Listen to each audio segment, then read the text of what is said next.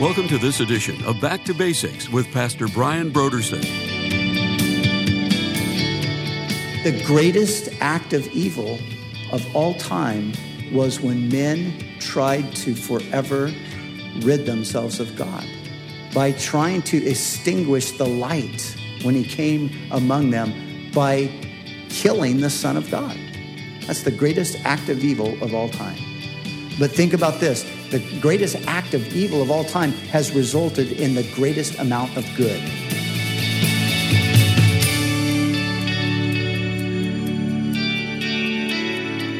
Today on Back to Basics, Pastor Brian continues his study in the book of Genesis. Join us as Pastor Brian begins his teaching on Genesis chapter 50, verses 20 through 21, in a message titled, Joseph, a Type of Christ.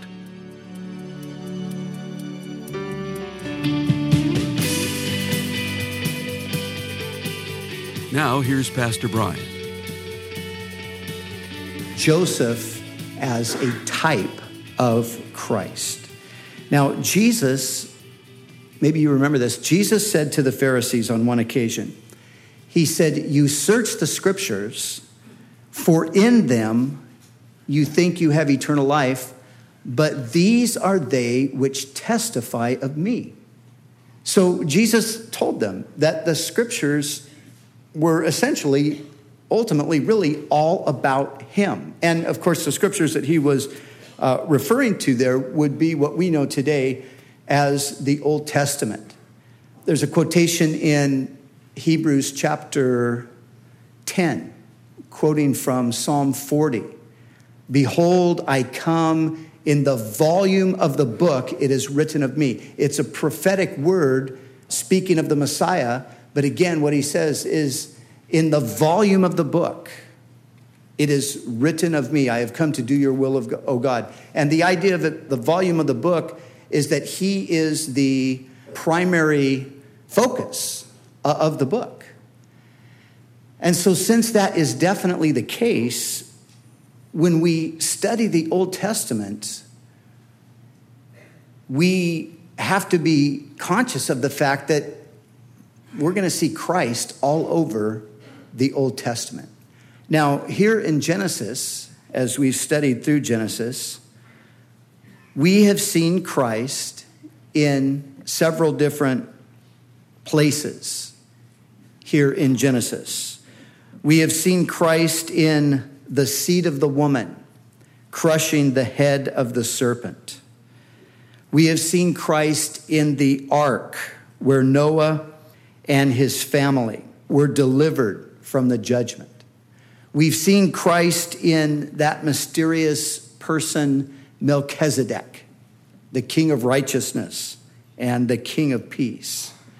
We've seen Christ in the sacrifice of Isaac, Abraham's only and beloved son. And we see Christ, his life foreshadowed in the life and the experiences of Joseph. And so I wanted to just sort of walk through some of the key events in the life of Joseph and show you the parallels between what Joseph experienced and what Jesus would later experience.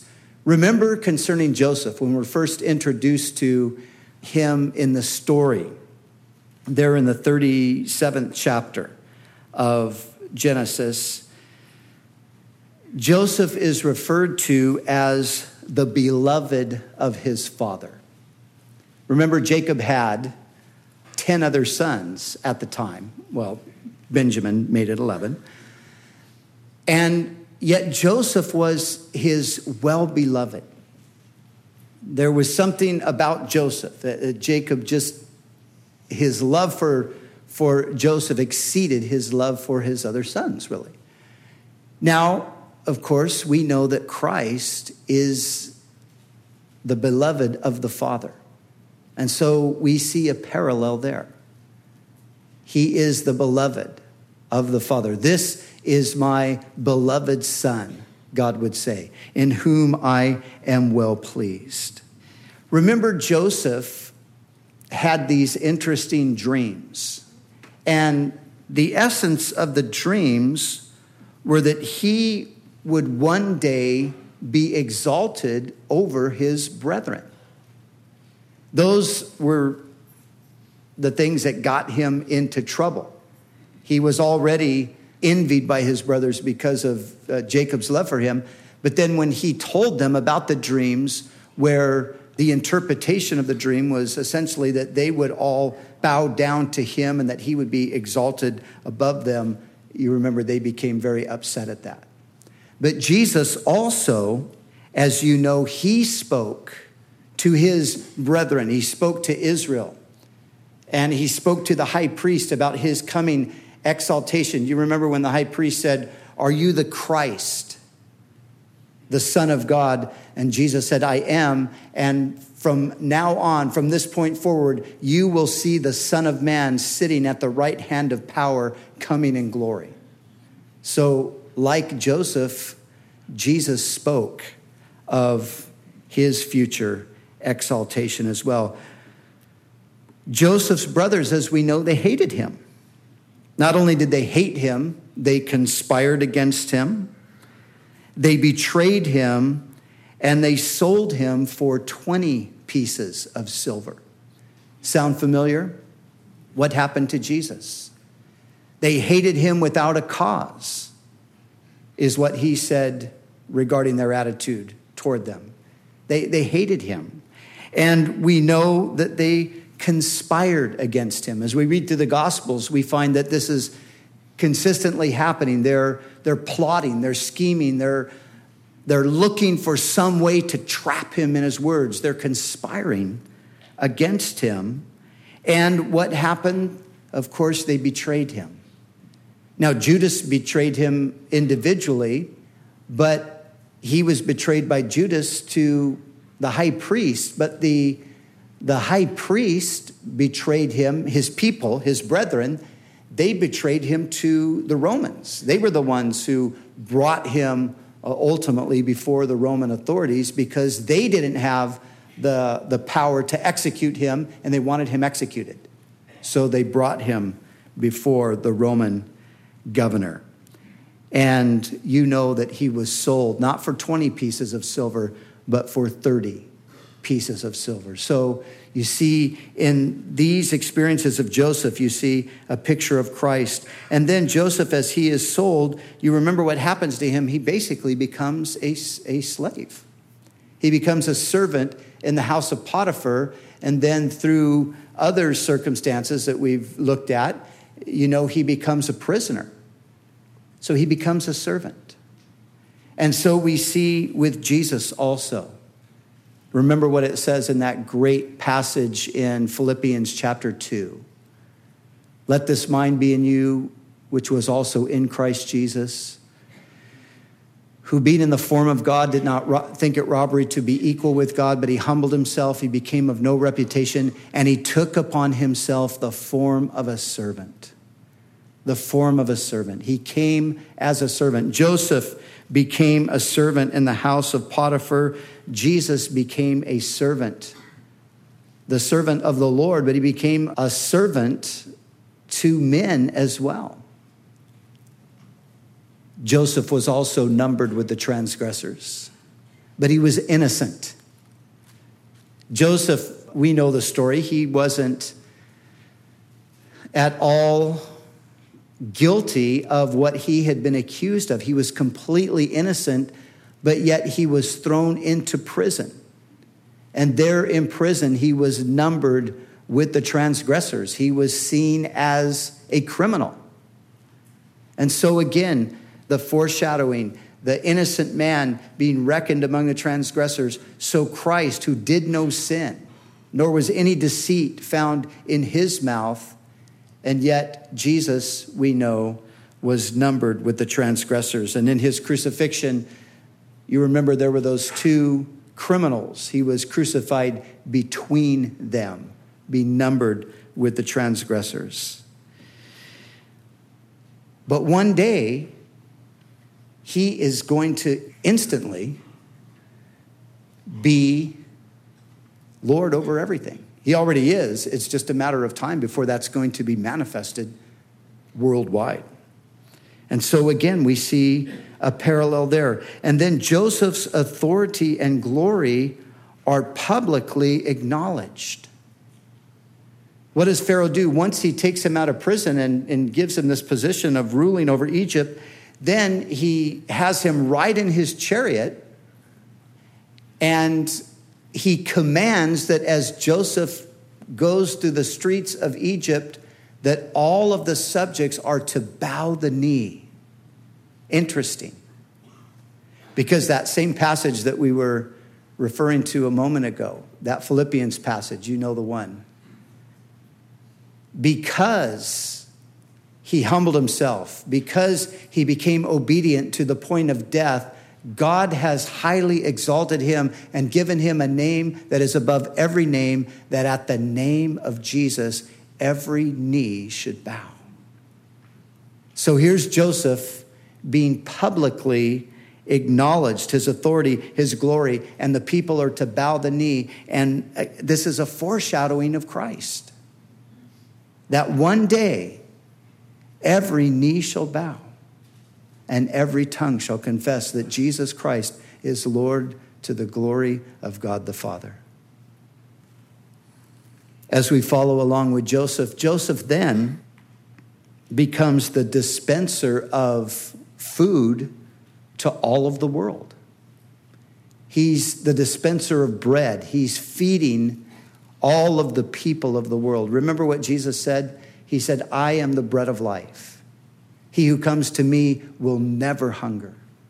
He who believes in me will never thirst. And here's Joseph. He's dispensing bread to the nations. He's supplying food for all of the people in the region.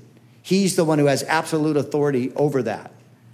And again, we see a picture of Christ. And Joseph, he really becomes the savior of all of the surrounding nations. He becomes the savior of Egypt and all of those surrounding nations, which, to a large degree would have been most of the world at the time. So he becomes the savior of the world. Again, we see this picture. We see this type of Christ. But now remember, things come back around to the issue with his family and with his brothers. And we find Joseph meeting his brothers again, as we saw in the story. And we see that Joseph had mercy upon them and he forgave them. And we also note that it was the second time that they met Joseph that they came to understand who he was. That is fascinating. And so we see a picture where initially, of course, Israel rejected the Savior that God has sent to them. But the second time, when the Lord comes again, it's then that Israel will finally recognize him.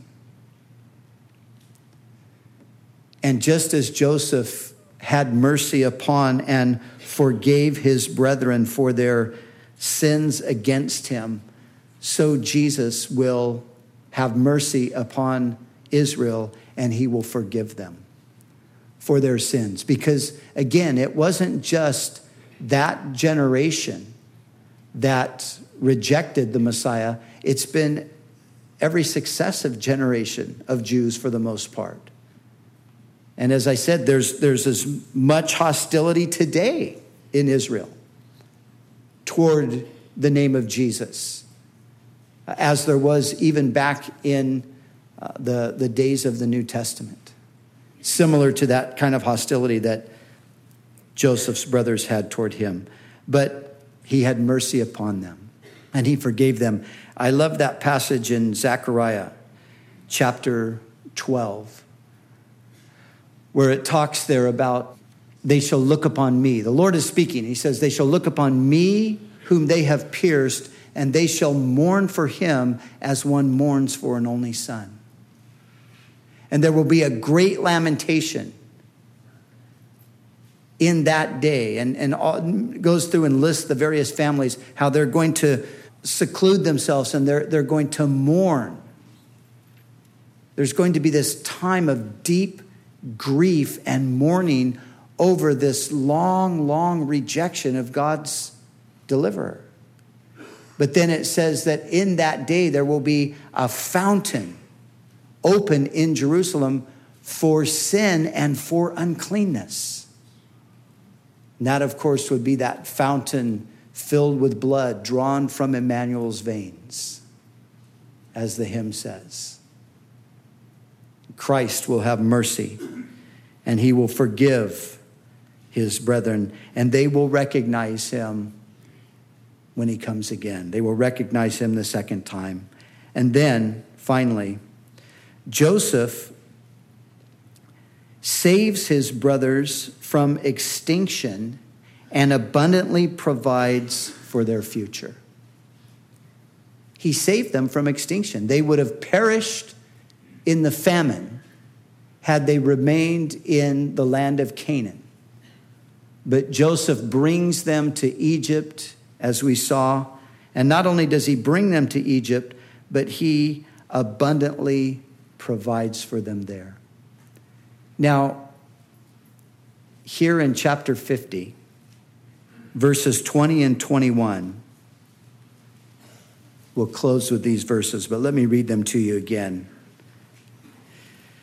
Joseph is speaking to his brothers. Remember now, in the story, Jacob has died, and his brothers are fearful that Joseph's mercy toward them was really due to Jacob's presence.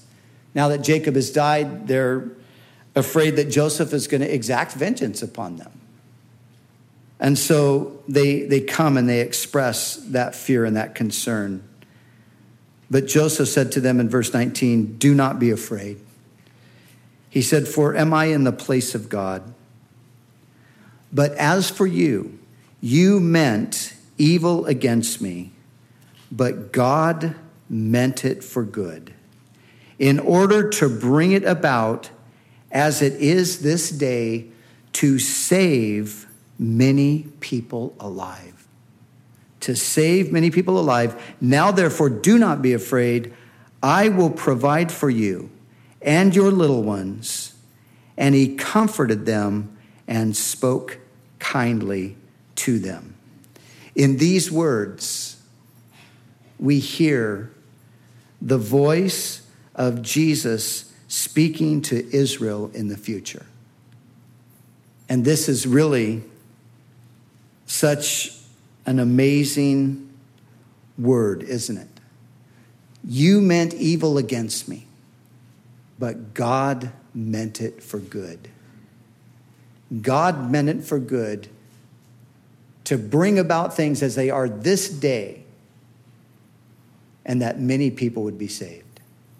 You know, the cross is the ultimate demonstration of this whole idea of things that are intended for evil, but God having the ability to turn them around for good. And in the cross, more than anywhere else, we see that what devils and men intended for evil, because they certainly intended evil against Jesus, didn't they?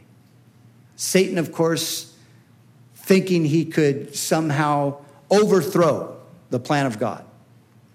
It's inconceivable that he could think that, but he did. He thought he could overthrow the plan of God. And those men, as Peter would remind them, he would remind them that all of this transpired. It all happened by the determined purpose and foreknowledge of God. But you, by wicked hands, you crucified, you slew the Son of God. So the devil meant it for evil, and wicked men meant it for evil. But God turned it around for good. And the one thing that was meant and was really the greatest act of evil, if you think of all the evil that's ever been perpetrated in the history of the human race, and boy, there's a lot there, isn't there? But the greatest act of evil of all time was when men tried to forever rid themselves of God by trying to extinguish the light when he came among them by killing the Son of God. That's the greatest act of evil of all time. But think about this. The greatest act of evil of all time has resulted in the greatest amount of good for all eternity. Because God took the very thing that Satan and men designed for evil, and he turned it around for the salvation of mankind. And so, on a personal note, just remember this. If God can take the greatest act of evil of all time and turn it around for the most glorious purpose, he can certainly take those things that happen in our lives, those things that happen sometimes simply because we live in a fallen world, those things that happen because people intend to harm us, those things that happen because Satan intends us harm. But God is able to take those things too. And he's able to turn those things around. And he is able to use them to bring about a greater glory. It's an amazing thing. To me, it's one of the fascinating things about God is that he could take this mess called humanity and life, and he can make sense of it. And he can bring good out of it. And he can bring right out of the most heinous wrongs. He can do that because he's God. And he's our God. And he's on our side because we're his people. And so in the cross, we see how God ultimately has the victory. And we, of course, have the victory as well because we're in Christ. And so Joseph, a beautiful picture. As we studied through, I think many of you would agree, just the story itself, just from the standpoint of just human experience and all of that, a powerful, wonderful story. But then to see that there's also a deeper element to it, and that's the parallels between Joseph and Christ.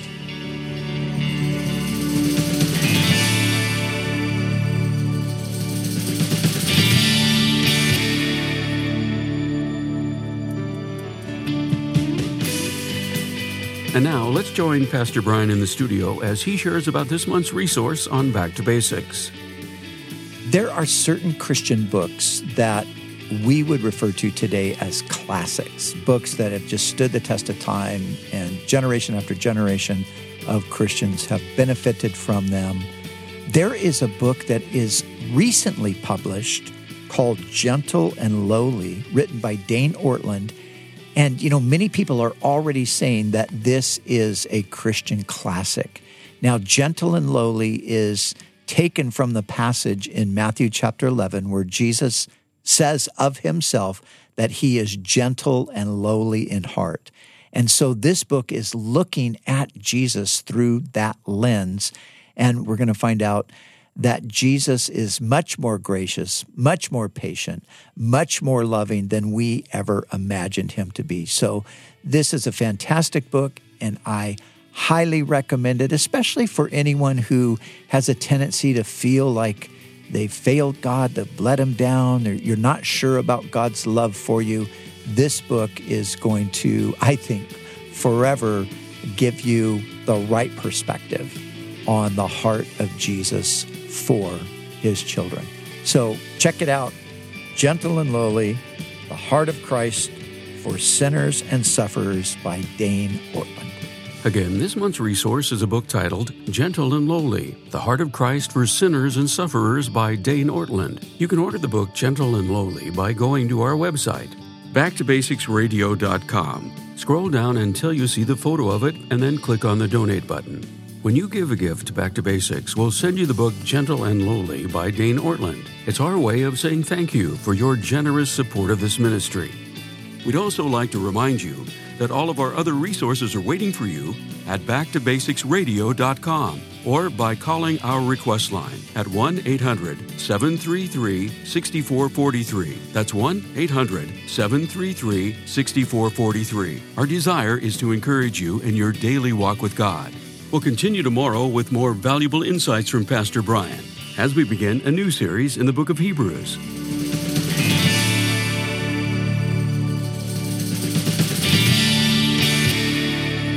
Back to Basics is the preaching and teaching ministry of Calvary Chapel, Costa Mesa, California.